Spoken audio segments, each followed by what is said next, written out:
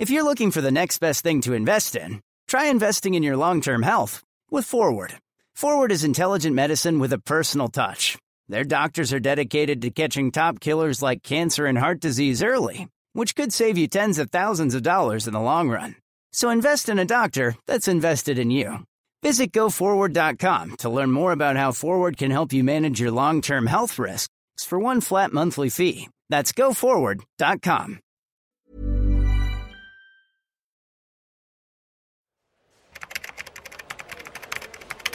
It's no secret that writing can be lonely work, but does it really have to be? Whether you're full-time, part-time, or just starting out, you'll get insights into the tricks, tips, and production habits of writers from every level of the biz. From best-selling authors to those launching their first novels, you're sure to be in the company of friends as we encourage great writers to divulge and share their secrets. This is the Great Writers Share podcast with your host, best-selling author, Daniel Wilcox. Hello and welcome to the Great Writers Share podcast with me, Daniel Wilcox, where every week I sit down with writers from across all mediums and genres to dissect their brains and pluck out tips, tricks and strategies that you can use to boost your writing career. Today's date is the 11th of November as I record. It won't be the 11th of November when this goes out, but do I have a treat for you guys today. So today's guest is the wonderful Humphrey Hawksley, who is a BBC foreign correspondent and author of thriller books and has been doing really, really well with his books over the past 30 years. He's a traditionally published author. And he's someone that hasn't been on my radar, someone that I was introduced to a few weeks ago, and I had to get on the podcast straight away. And we go into a lot of really, really interesting stuff in here. He's the first fully traditionally published author I've had on the show. And we dig into things like his research process. We talk a little bit about the state of traditional publishing now and how that's looked over the past 30 years and how that's changed. We talk about his approach to getting his books published, orphaning as an author. For anyone looking to go down that route, there's some interesting nuggets in there for you. And yeah, just kind of go on to that from there in terms of how we research, how we approach that, and get the books done and make them as realistic as possible. And it was a very, very interesting conversation. You'll see it all coming up, but we kind of go all over the place, and Humphrey was someone who was a delight to have on. So Humphrey, if you're listening, thanks again. But I won't tease the episode anymore before we actually go into the main segment. But what I will do before we jump into the main guest, as everyone expects by now, is to give a quick shout out to the Patreon page. So for anyone looking to get a little bit more out of the show, for as little as $1 a month, you can subscribe to the patreon.com/Great Writers Share page and join our host of patrons already over there, enjoying all the benefits. For as little as $1 a month, you can ask guests questions, you can get involved in our monthly giveaway. At the $5 tier, you can jump over into our Slack group and you can join in with a conversation there with other writers and see what's going on. And then we do have a $10 tier as well, which will include a load of live Q&As. And I am doing a bonus, as announced last week. So for anyone who hasn't heard last week's episode yet, anyone who subscribes at the $1 level before the 31st of December will instantly get access to the $5 tier until June next year. So that's 6 months by just jumping on and pledging a quid, $1, whatever it is in your currency. But it's a bit of an extra end of the year bonus to build the community and just to give something back to you guys. This entire podcast is about providing value to you, about bringing on guests that can give you tips, tricks, strategies to help you in your writing career. And with that, anyone who joins at the $5 tier will also get access to the $10 tier and join in the monthly live Q&A. So there's a lot going on. Feel free to jump in, have a look. All you have to do is go over to www.patreon.com. That's patreon.com/Great Writers Share.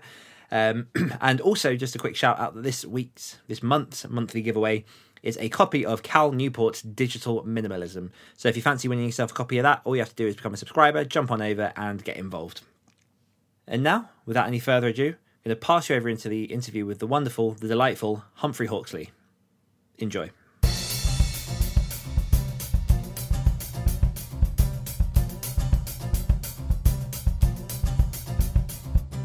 Humphrey Hawksley is an author, commentator, and broadcaster who has reported on key trends, events, and conflicts from all over the world. His work as a BBC foreign correspondent has taken him to crisis on every continent.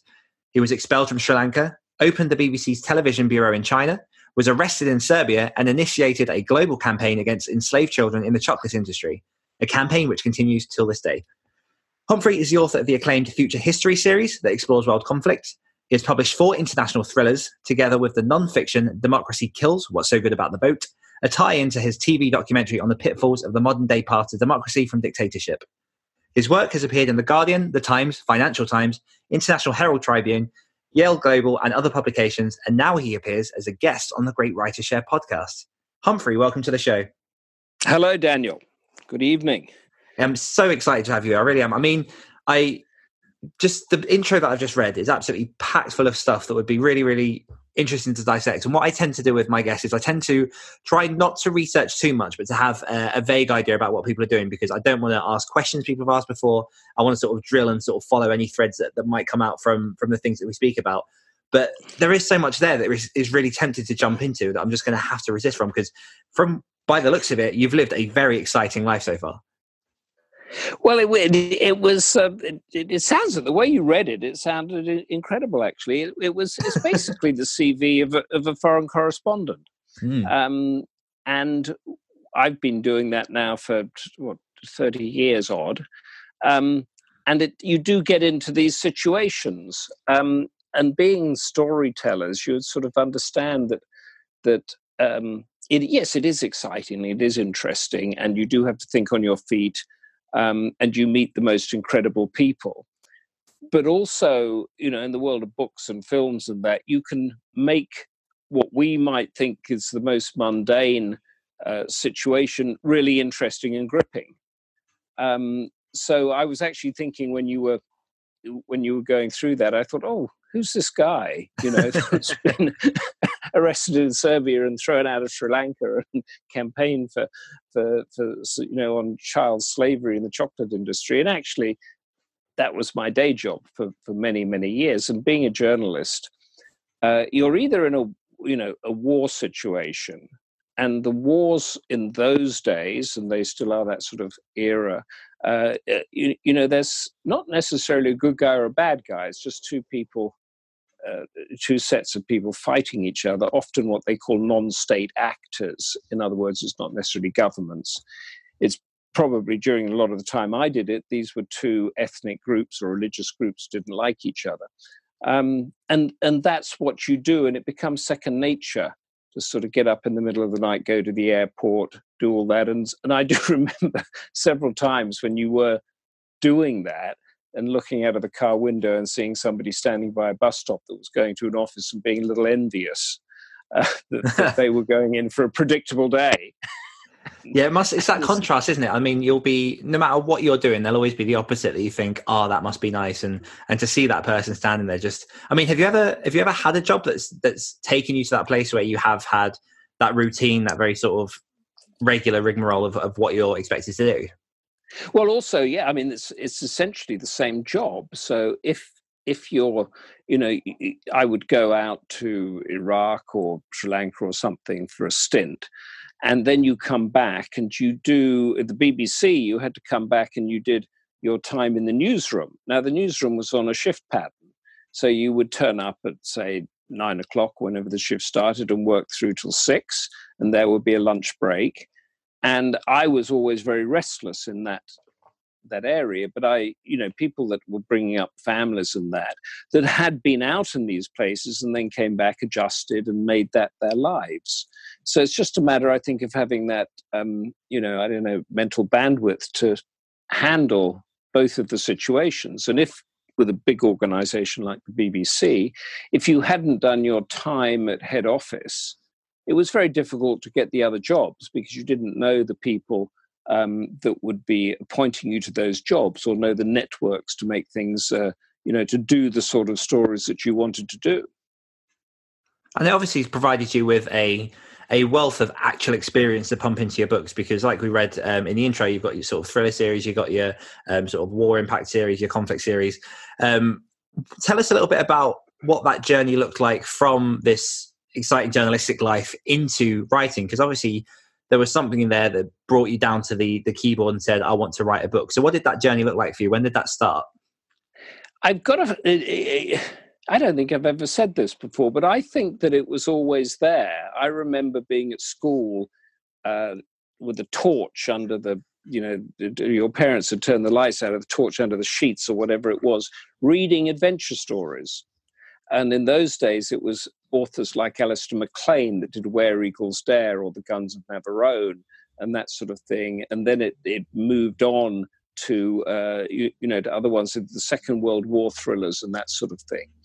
And I thought, I really want to do this. If I could just write a book like this, I'd be a very happy person. Now, this is a kid that's, 10 or 11 years old. So when you're 10 or 11, you don't know what on earth you want to do.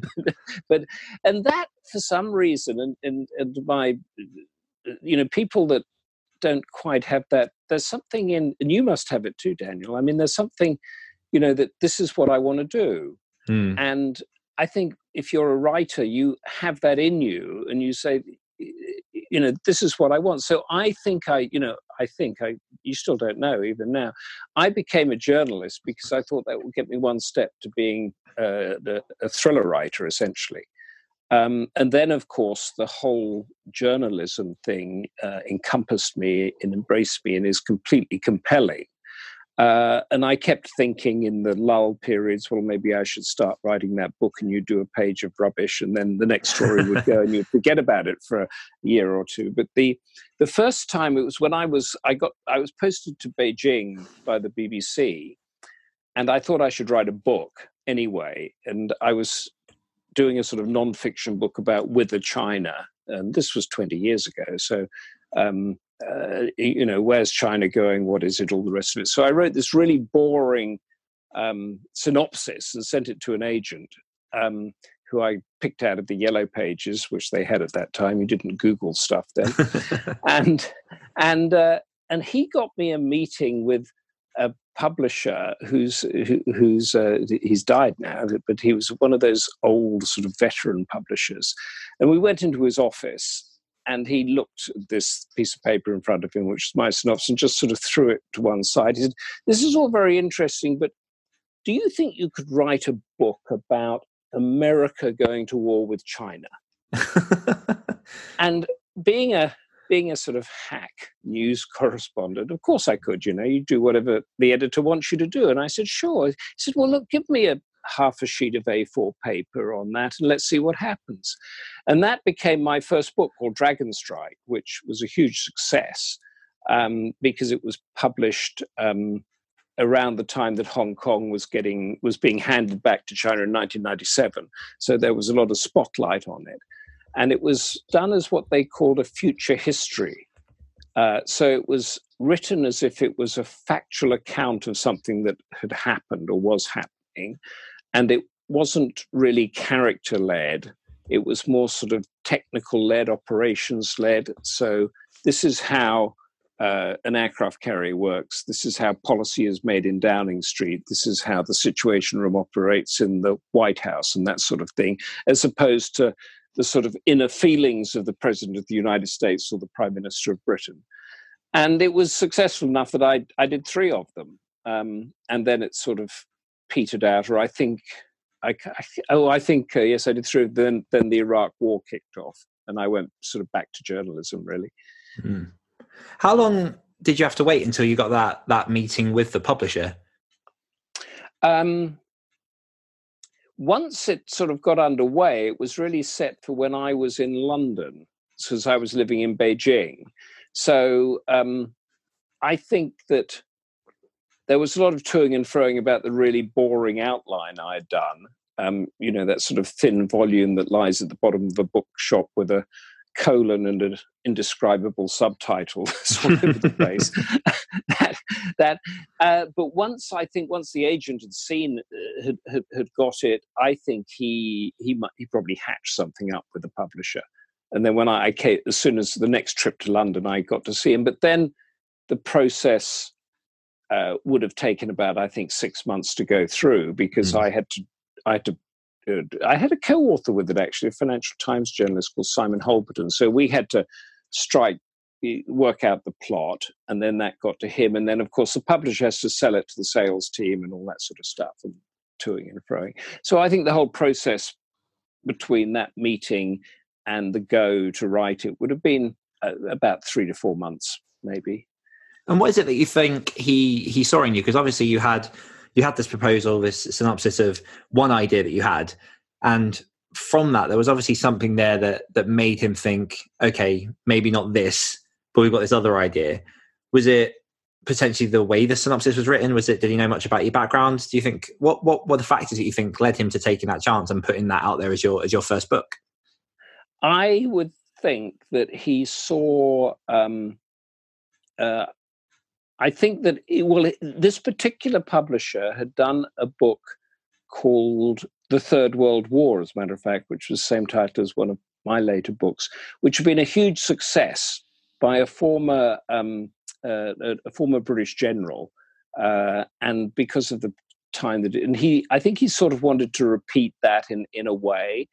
I was quite well known at the time because I was on the BBC, so publishers always think that they can use that in their marketing of the book. So he had and then there was one of the things is the publishers look for is they know somebody who can write something. So he actually, I think we signed that contract on the half sheet of A4 paper that he wanted, but it was contingent on the publisher accepting the first chapter. Okay. And I haven't had a contract like that since then, actually. But I think he wanted to get it underway. He was a very experienced guy, and he said, "Well, let's do it. But if the first chapter is crap, then we'll tear that contract up and we won't do it." So I worked very hard on getting that first chapter as compelling as possible, and then the contract went through, or the book went through. Fantastic. And what was your process when it came to actually writing that down and getting it sort of scripted? How did you go about planning the book? Was that, you said it was collaborative with another author as well and another journalist? Did you guys sort of bounce ideas off each other? That was collaborative with another journalist, and I don't think I'd ever do it again. But you have a co-writer, don't you? So I do. I have several. I have several co-writers. I mean, you know that process, but in this case, I think that I was taking the lead too much in it, and we didn't sort of. I don't think we gelled as a creative team very much, but we did get it done. But essentially, I think we sat down and with a huge wall chart and said, "Okay, how is this going to happen here? And then how does, if China attacks the South China Sea Islands, which are a little bit in the news now, so it goes and attacks these islands and it attacked Vietnam at the same time, who would react and what would they do and what would happen to the stock markets and how would Britain be involved?" And then it got into the sort of technicalities of what the warships could do. And I think one element that got a lot of sort of chat, two things actually in it that got chats. One was that China didn't have the sort of sophisticated military that the Americans had. It still doesn't. It's getting much closer. But what they did in our book is they had a diesel-electric submarine. And if you have a diesel-electric submarine and turn the engine off, it's run on batteries and is completely silent, and you can't actually find it. Of course, you can a bit, but you really can't. It's very difficult to find. And then we had them buying a whole lot of laptops off high street shops, and using the civilian software on that so it couldn't be tracked by the military. And this was something that I talked to a submariner and a couple of people. I said, supposing we did it this way. And they said, that might work. And I've often found that in research is that instead of going out with a sort of broad brush, try to find out or establish the story that you want to tell, and then throw out the really stupid suggestions to the experts and see which one sticks. If you do it the other way around, I've often found myself going down rabbit holes because it doesn't quite fit in with the plot and the story that you're trying to tell.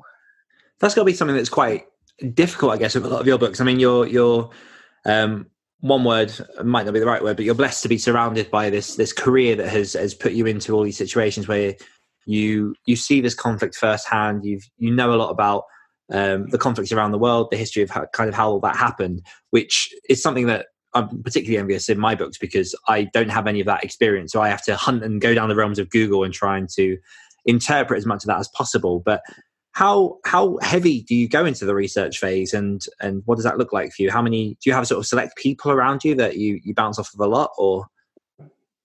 It's in fact, I'm doing one at the moment, and I'm asking myself this question, so I can bounce it off you, and then I can make my decisions. So I started a series, like the first one came out a year ago, called Man on Ice, which was a sort of adventure thriller based on the US-Russian border. And we've got one coming out now at the end of November called Man on Edge, which is based on the Russian-Norway border, both of which I had a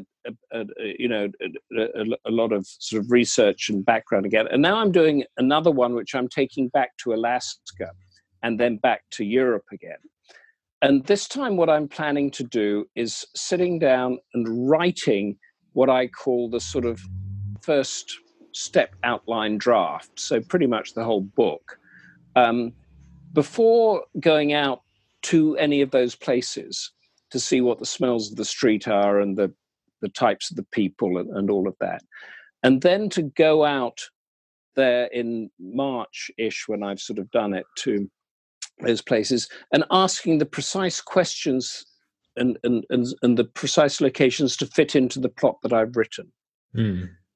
It's a new way of doing it, because when I did Man on Ice, I actually went out to this desolate island that is with only 100 people on it, that's sort of 2 miles from Russia.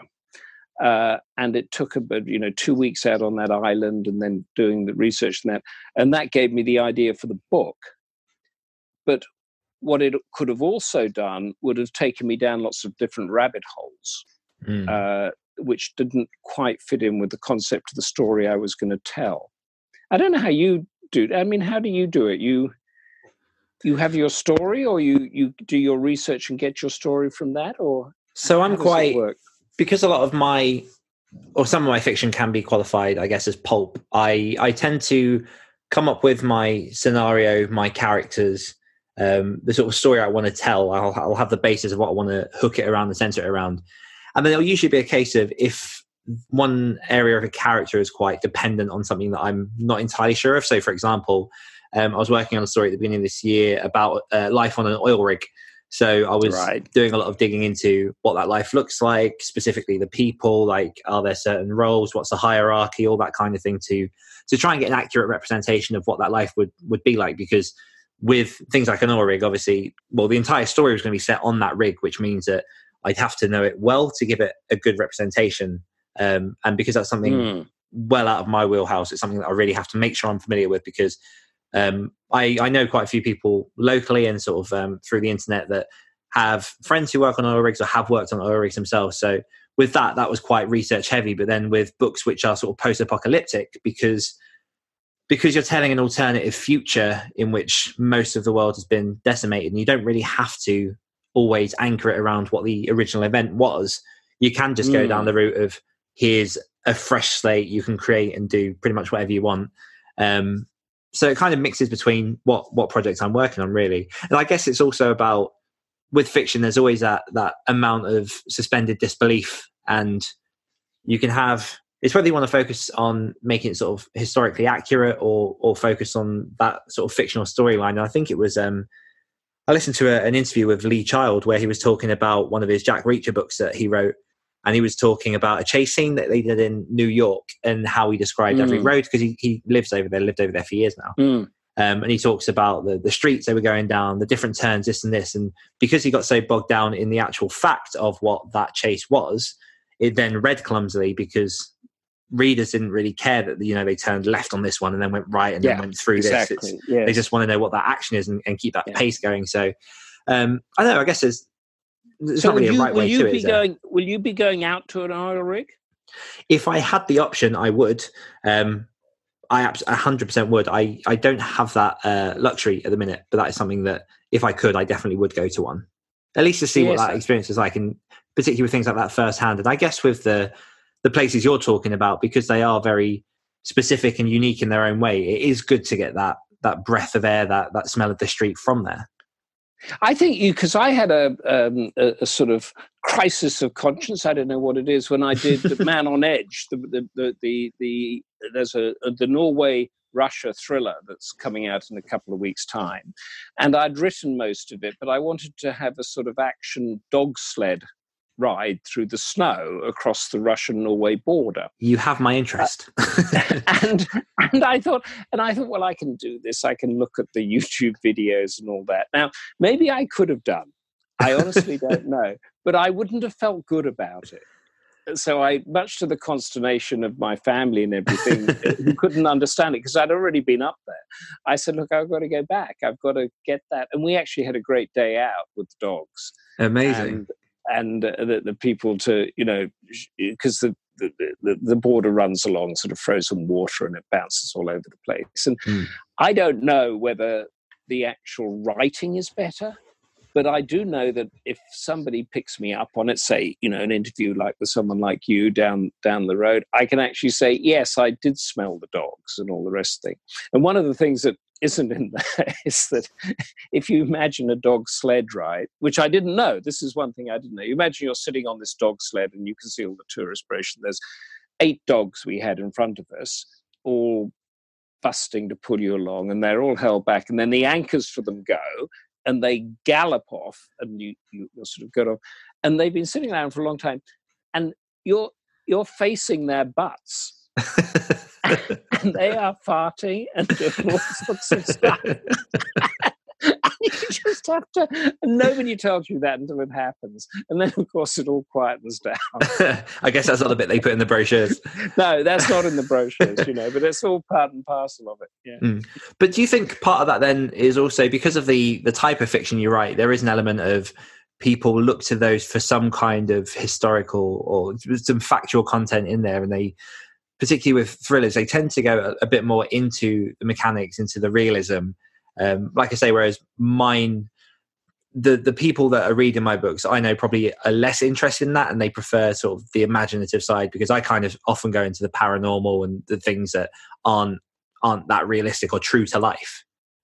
But you still have to create a whole world or situation that the reader believes and accepts, and then you have to take them on the story or journey through that situation. And you can't slip up on the way there, can you? Because they're going to be imagining that in their own sort of mind, and you have to keep that as accurate to the leap of faith that you've taken them on. Which itself has got to be quite... I remember a New York agent told me, and I did a book about 10 years ago now called Security Breach, which I'd set a little bit in the future, but under a surveillance society where there are street cameras everywhere, which there are now anyway. So we're in that society. But he said, and there's something in it that he picked me up, and he said, Humphrey, he said, you can take your reader on one step with you, and they will trust you to do that thing. But don't try to stretch that trust any further. Don't keep, there can be one thing that they know is not real and not the world they live in, and then keep them in that second world, as it were, that you created. Does that sound like a familiar thing that you have to do? Yeah, I mean, I'd say so. There's always... the entire reader experience is about trust and being able to bring them along that journey. And I think it depends on what the expectations are of that reader, I guess, of what they know of you and the different books they've read of yours. Because that'll be the reason different readers gravitate to different authors is what experience they're trying to receive. That's a very good point, isn't it? Yes, yes. That's why I know that go on. No. Sorry. Well, I was thinking of the sort of conversation I had at the book launch about the psychological thriller, which took off, I guess, with Girl on a Train or Gone Girl, going on for 10 years ago now. And it was a genre that everybody wanted because it turned out that this was the drama going on in their own lives. And then I was at a conference last year where this topic came up again. And there's some publishers there said, well, we think it's going to change because now people don't want to know what's going on in their lives because the sort of psychological thriller, they don't want all this dreadful tension and drama, bloodiness and whatever, in your own life. They want to have a sort of existential adventure that they can follow that is separate from the murder when somebody's putting the rubbish out. And there was a sort of general discussion going that these sort of big niche, mass market niche things last about 10 years. So before The Girl on the Train, there was the Da Vinci Code, which sort of spurred all these religious thrillers that came out about who is God, who is Jesus, what are the religions doing that, and then came the psychological thriller, and now everybody's scrabbling around looking for the next one. If you're looking for the next best thing to invest in, try investing in your long-term health with Forward. Forward is intelligent medicine with a personal touch. Their doctors are dedicated to catching top killers like cancer and heart disease early, which could save you tens of thousands of dollars in the long run. So invest in a doctor that's invested in you. Visit GoForward.com to learn more about how Forward can help you manage your long-term health risks for one flat monthly fee. That's GoForward.com. Yeah, it's a change in pace of the world. I guess one thing that I have heard recently kind of follows a bit of that train of thought in that because of and without getting into politics, this isn't necessarily a political show, although I have opinions with the situation in America at the minute. Can we hear them? No, maybe when I come on your podcast, you can launch one and I'll jump on. But obviously, with things like Brexit, with things like everything's happening in America and sort of all over the world, there's a certain amount of tension, and I know that I've had quite a few readers reach out and they enjoy the escapism that my books tend to bring because they lift us out of this reality that we are in where everything is quite tense. So there tends to be, and again, it's particularly for my readers, maybe not necessarily other people's, but I get a lot of people messaging and saying that is specifically what they like about it and they're looking for the next thing to take them out of this sort of tense world. It comes in pulses. They want a dystopian world, but not the one that they're living in. Yes. Something just that wouldn't happen, but could happen.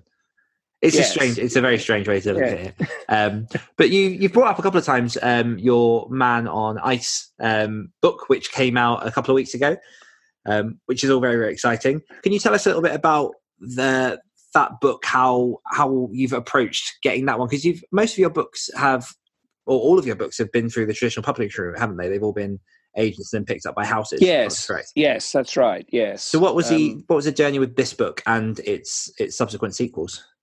That book originated from a foreign correspondent assignment I was on, and it came about around 2015, during the Ukraine crisis, when Russia was sort of rearing up again as the sort of ugly force.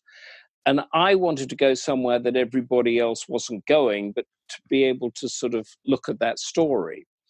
And that was, I opened a map. I sort of love looking at maps when I've got my mind on these things, and saw that the Russian and America actually share a border, which, you sort of know, but you don't really know. And it's it goes through the Arctic, but there's a particular place just under the Arctic Circle where there are two islands. One is called Big Diomede, and that's a Russian military base. And then 2 miles across the water is a smaller island called Little Diomede, which got a village of about 80 Eskimos on it that I was mentioning. And I thought, well, I've got to go there. It's a no-brainer for me because I like wild places, remote places, impossible to get to places. So we went there, and it was all of those things. And I was meant to stay about 36 hours and ended up staying more than a week because fog was there and the helicopter can't come in on the fog. And there's no ferry, there's no boats, there's no cars, there's nothing. And there's just a sort of Eskimo community of stilted grey houses more like sort of little cabins where there wasn't a school. And then across the water, every morning you get up, you see Russia. And through binoculars, you can see the Russian military guard posts and occasionally helicopters coming around. They've got a helicopter base just out of sight. And I did a report for the BBC and everything, but I thought, well, what would happen if Russia decided to take this island? Because there was no troops on it. There's no customs posts. There's no government at all. And actually, there's no flags on the border. There's no marker for the border, no buoys, nothing. And you can't go across. It's a closed border, essentially. And I thought, okay, so supposing the Russians come in and take this island, what would the Americans do? And I asked a number of people in the defense, intelligence, military communities, and it was quite a funny answer, actually. Half of them said, well, we'd just let them have it. the other half said, no way, we'd start the Third World War. But then I needed a ticking clock, as you do in a thriller. So I thought, well, supposing they take it, on the eve of a presidential inauguration that always takes place midwinter on the 20th of January at noon. So you actually have a time when one president is handed over to another president. And if you think of the Barack Obama, Donald Trump handover, you can have two guys that don't really get on, have completely different views, and would do different things the minute they get into power. So I built all that up and wrote it and sent it to the agent, who I think said rewrite it, which most, because being a journalist, you write stuff very quickly and you just want to get it out and then move on to the next one, which is something I'm still learning as a writer. And then I did. I rewrote it and made it into a proper comprehensive thing, and then we sold it, and that came out last year, 2018, and the paperback has just come out. And I discussed with the publishers, so we're now making a series on it. So the hero of that series comes from this island. So he's an Eskimo without any parents, sort of a rugged guy that joins the Alaska National Guard, which is the sort of local military. But because he's so good, he gets seconded to Iraq and Afghanistan as a special forces guy, and happens to be visiting the island when the Russians come in with his fiancée, who's a trauma surgeon from Brooklyn in New York. So there's all these sort of emotional relationship, culture clashes going on together with the political stuff. And I, I also thought how to do it. You never know if you get it right. It's a bit like sort of playing a sport, isn't it? You can never get it 100% right. So how much of it is the action? How much of it is the character, personal relationships? How much is the politics? How much is your reader interested in how decisions are made in the White House and the tension there? Or do they just want the hard weaponry and the guy going across the ice to and all the obstacles that he's going to fix the situation?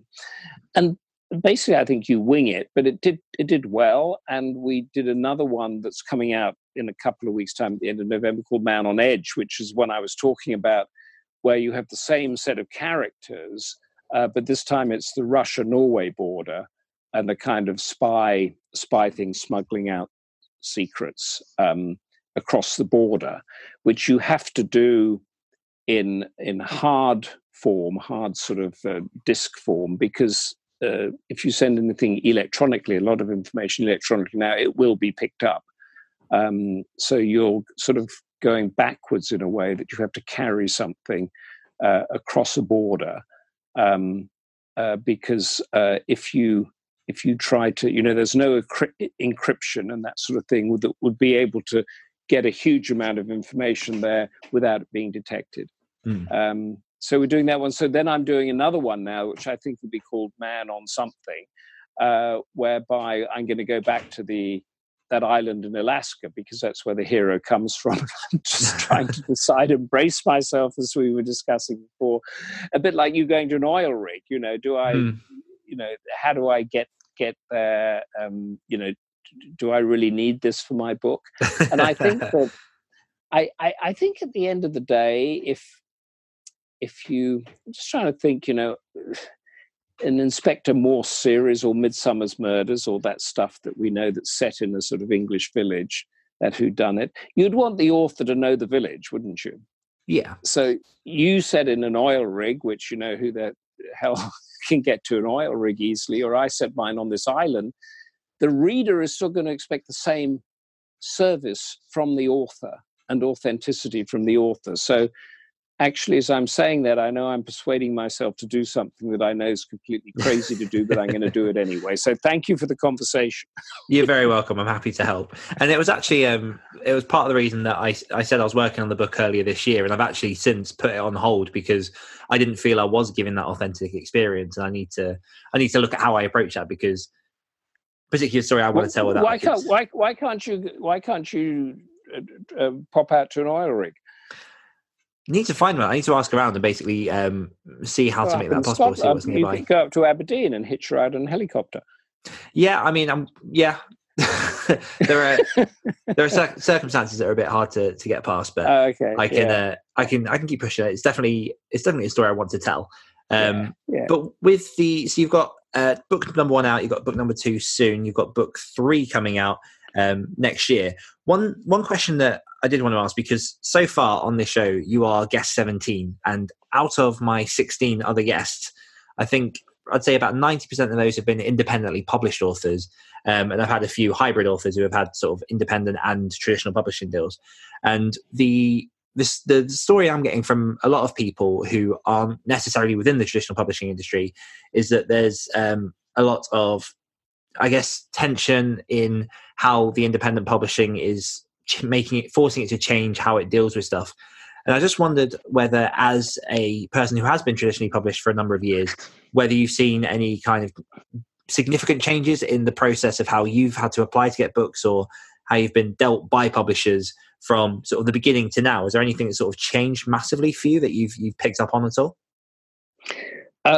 Well, I think the technology has changed. So when I first started in the Dragon Strike that we discussed earlier, there was no ebook, there was no digital element, and the self-publishing were sort of people getting stuff in their backyards. And then, of course, there was what they called vanity publishing then.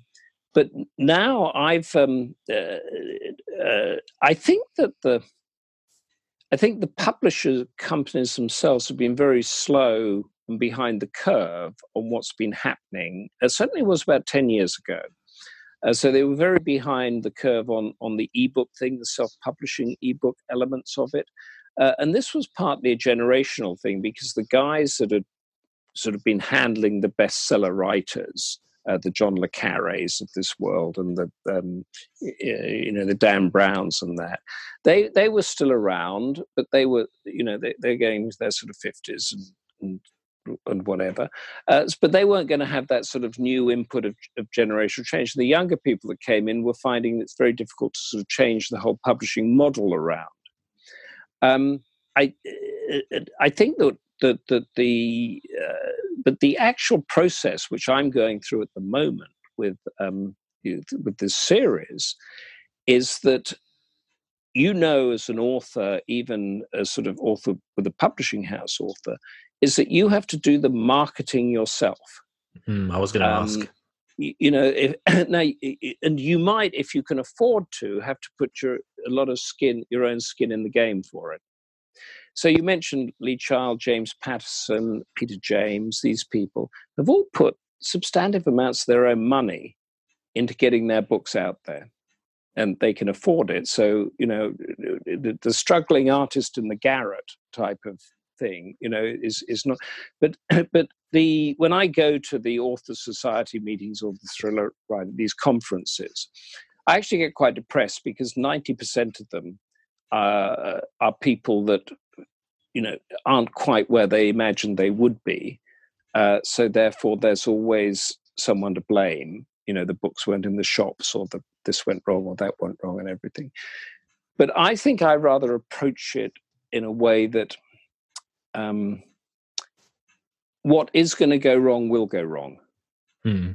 So I've been orphaned I think more times than I can imagine. So just to give you a sort of example, the book that I mentioned that I wrote a little bit into the future called Security Breach, which I think came out about 10 years ago. I was paid a lot of money for that book by an American publisher that was then called Warner Books. And I was covering Iraq at the same time as well, so I wasn't keeping a close enough eye. The contract was signed and all the rest of it. But I wasn't getting the sort of edits and changes back from the editor. I said to the agent, what's happening? And he checked. So the guy that had bought it had been fired. And nobody really wanted the book, it turned out, or nobody had read it apart from him. So it'd been fine. So then there was another younger editor who was very nice that I worked with for a couple of weeks. And then she left for another company. And then I was put onto a sort of veteran editor who wasn't going anywhere because he was 2 years from retirement. But then the whole company got taken over. And the marketing budget, now publisher will never reveal the marketing budget when they sign the contract. The more the money that is paid, the more likely they are to put money into marketing. But that, as far as I know, is never part of the deal. So the marketing budget that had been allocated to this book and a number of other books was completely stripped away and given to the books that were favored by the new executives that had come in with the company takeover. So therefore you get these situations. Now, we were talking earlier on about, was it Gone Girl or Girl on the Train? One of those two, which I think was published here by Transworld or something like that, one of those companies. Anyway, they had 4 of those books. So imagine 4 similar books to Girl on a Train, all pretty much the same, all about to be published by this same publishing company, which I can remember now, but I won't mention it just in case somebody says, well, that wasn't me. And the editors in that company did not know which one was the best. So they put it out to a focus group, and the focus group came back, and the focus group was very divided, but they decided that Gone Girl was the one that really was the one that would, hit all the right buttons. The marketing budgets were stripped away from the other 3 and all put into Gone Girl, which became a huge success. But those other 3 books were probably just as good. But it didn't have that muscle of money and sales teams around it. And I don't know what those 3 books were and who those authors were. Maybe they picked themselves up and done something else. Maybe they've gone off to do another thing. So I think what I'm saying on this thing is that the whole element of getting published by a mainstream publisher, it's probably as much as a crapshoot as it is getting independently published. And I have the rights back to 3 or 4 of my books that are up there. And I don't do any of this BookBub stuff with them. I just put them, they're up on Amazon. But I can see how much they sell every day. And the ones that are selling are the ones that we talked about earlier, the Dragon Strike, Third World War, and Dragonfire, are selling every day from somewhere in the world. The other commercial fillers, including the Security Breach one, barely sells a copy. But I suspect, and this is why I've sort of veered away from independent publishing, because I can see that you can do a lot of stuff, a lot of work on it. Maybe you can shed some light on this, and then your sales will be very, very low. And you actually don't have any sort of backup or anything to do. It's just you every day trying to sort of find a different way to sell that book. Am I right? Or I mean, there are lots of different approaches and strategies to doing that. I think if people are approaching it in that way, where they have a book and they're trying to peddle the same book or the same sort of handful of books without bringing out new material, I think people independently struggle. It tends to be a game where you have to be constantly producing, you have to be bringing out new work pretty regularly in order to keep fans engaged and to keep Amazon feeding people into your system. Okay. It's a difficult one. I think you regularly, you mean every couple of months or every 6 months or? So I mean, I'm working with people at the minute who tend to put out books sort of once a month at least. Okay. Just to feed that, and there's sort of all kinds of jargon, sort of like the 28-day cliff, where your books will naturally, I say naturally, depending on what you do to start with, but they'll sell, and then you sort of get to 28 days, and then it will start to sort of drop off because Amazon algorithms have decided that that's as far as they'll push them for. I mean, I'm being very sort of layman's with this, but that's interesting. Yeah, there's a lot of work to do as an independent. It's a very different strategy to traditional publishing, from what I understand, anyway. But it depends, I guess, what kind of stuff you want to approach as a writer. Yeah, I guess so. I'm carrying out an experiment along the sort of Peter James Lee Child thing, in that I've got a social media company that's creating videos. Yeah. And social tiles, you'll be familiar with this thing, and along a raft of platforms. That and this word content keeps coming out to me. Yes, content marketing. Content, everyday content. So he keeps pushing. He's very good. He keeps saying, look, we need more quotes from your book. We need another video. We need to get the people in. And I've seen it. It's, every day there's more engagements and more shares and more this sort of thing and that sort of thing. This is being done, in cooperation with the publisher, but it's a totally separate sort of entity to it. I mean, they're feeding stuff into it, but it's my operation really to see whether it's going to work or not. At the moment, touch wood, it seems to be going in the right direction. Yeah, there's a lot of because my former full-time job was as a marketing manager, and there's a lot of stuff about the social media world, about having to constantly keep reminding people that you're there, about just basically bashing people with content, because depending on how granular you get with it, most people will want to at least see something fresh from you, a minimum of once a day, sort of at the barest of minimums, if you're going to sort of hyper succeed. And it depends again what your outputs want to be, what your ultimate goals are. But I mean, social media and content marketing is a whole different ballgame. But we are unfortunately coming up on time a little bit, and I've got a couple more questions from patrons I want to ask you. Off you go. But it might mean that I'll have to drag you back at some point, because this is very, very interesting. Okay, so these questions are from my patrons over at patreon.com/greatwritersshare. I think I mentioned it in the intro all about that, so I'm not going to remind people now. But this question is from Mark M, who says, how much research did you have to do for the Future History series? And do you have any tips on how you would do it differently with the benefit of hindsight? A lot of research for those things, working through military people, intelligence people, and that kind of thing. I don't think I would do it any differently, actually. I might reread the books and say, well, I should have gone in that direction or this direction. But for the style of books and the type of readership, I think, of course, a lot of it now, I'd probably be talking to less people, because as the internet, I think the last one of those came out in 2003 or 2004. So the internet is far better now, and I would sit and do what we're doing now, sort of on Zoom or Skype, and talk to people instead of flying into Delhi or Mumbai and going up to military camps. But as far as the sort of general sort of ethos and the way I was doing it, I think I'd keep it pretty much the same. Nice. John Cronshaw asks, and he is a former journalist himself, what challenges did you find in writing fiction compared to reportage, and what makes a good dragon? In reporting, you write it, press a button, and it goes. And I thought when I was doing my first book, well, that's it's 80,000 words, so that's 80 feature articles or something like that. No way.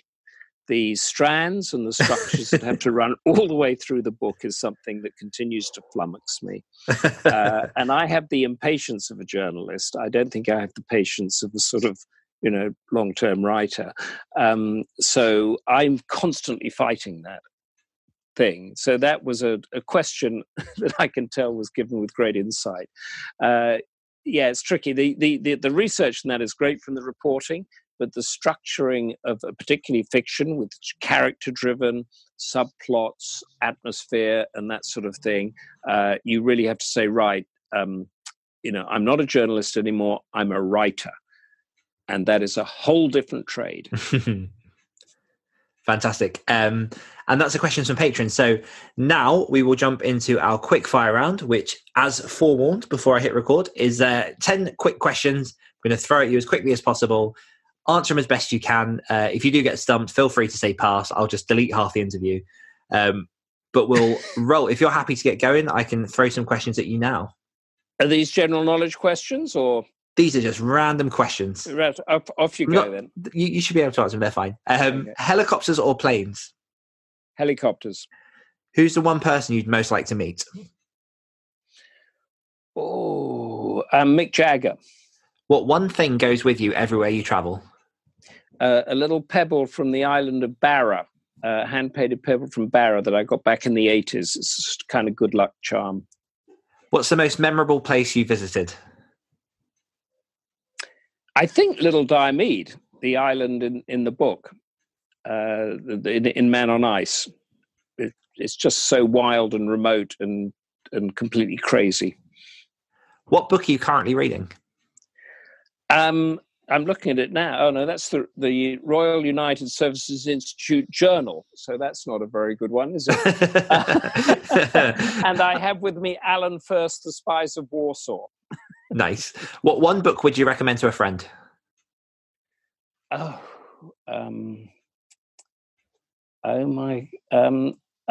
Candide. Voltaire, Candide. What's your favourite animal? Dog. What one food can't you stand? Pineapple. Is there a single quote which you live your life by? Failure is not an option, although that's a bit of a cliche, but it's a good one, isn't it? I love it. Cliches for a reason. And what impact would you like to have on the world? None. It's too many people trying to find relevance.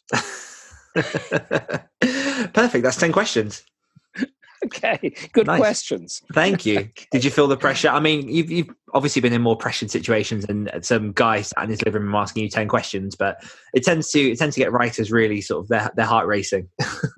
Well, it does a bit because you think, this is my legacy. People are going to laugh at me about this the rest of my life. I do have one more question, which is where can our listeners find out more about everything that you do and all that you're working on? If they Google Humphrey Hawksley, that's Hawksley, my website comes up and then all the books and everything's on there. If they don't want to do too many taps, there's www.manonice.co.uk, and that'll go straight through to the latest series. Perfect. Well, Humphrey Hawksley, thank you very much for coming on the Great Writer Share podcast. It's been a pleasure. It's been mind-stretching. Thank you. Mind stretching. I love it. Awesome. And thank you everyone for listening, and I will see you next week.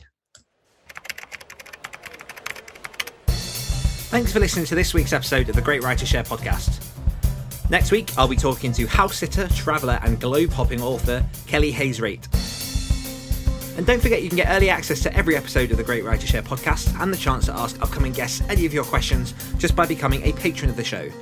All you need to do is visit www.patreon.com/greatwritershare and support the show for as little as $1 a month. One more time, that's www.patreon.com/greatwritershare. Until next time.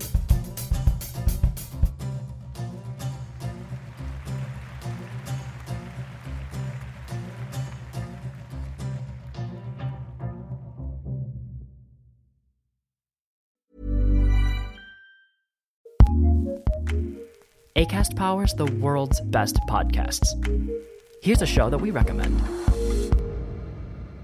Hey y'all, this is Kenya, creative director and co-founder of Domino Sound. And this is Alexandra De Palma, executive producer and co-founder of Domino Sound. And we're a queer, disabled, Black woman-owned podcast production company and network, creating authentic, inclusive, provocative content.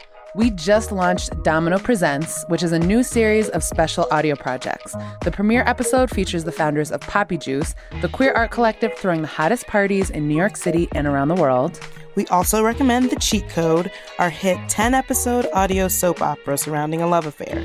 Think Love and Hip Hop meets The Affair meets The Sopranos. Follow us on IG at Domino Sound CO to keep up. And listen to our shows on the Acast app or wherever you get your podcasts. Just search Domino Sound. Acast recommends.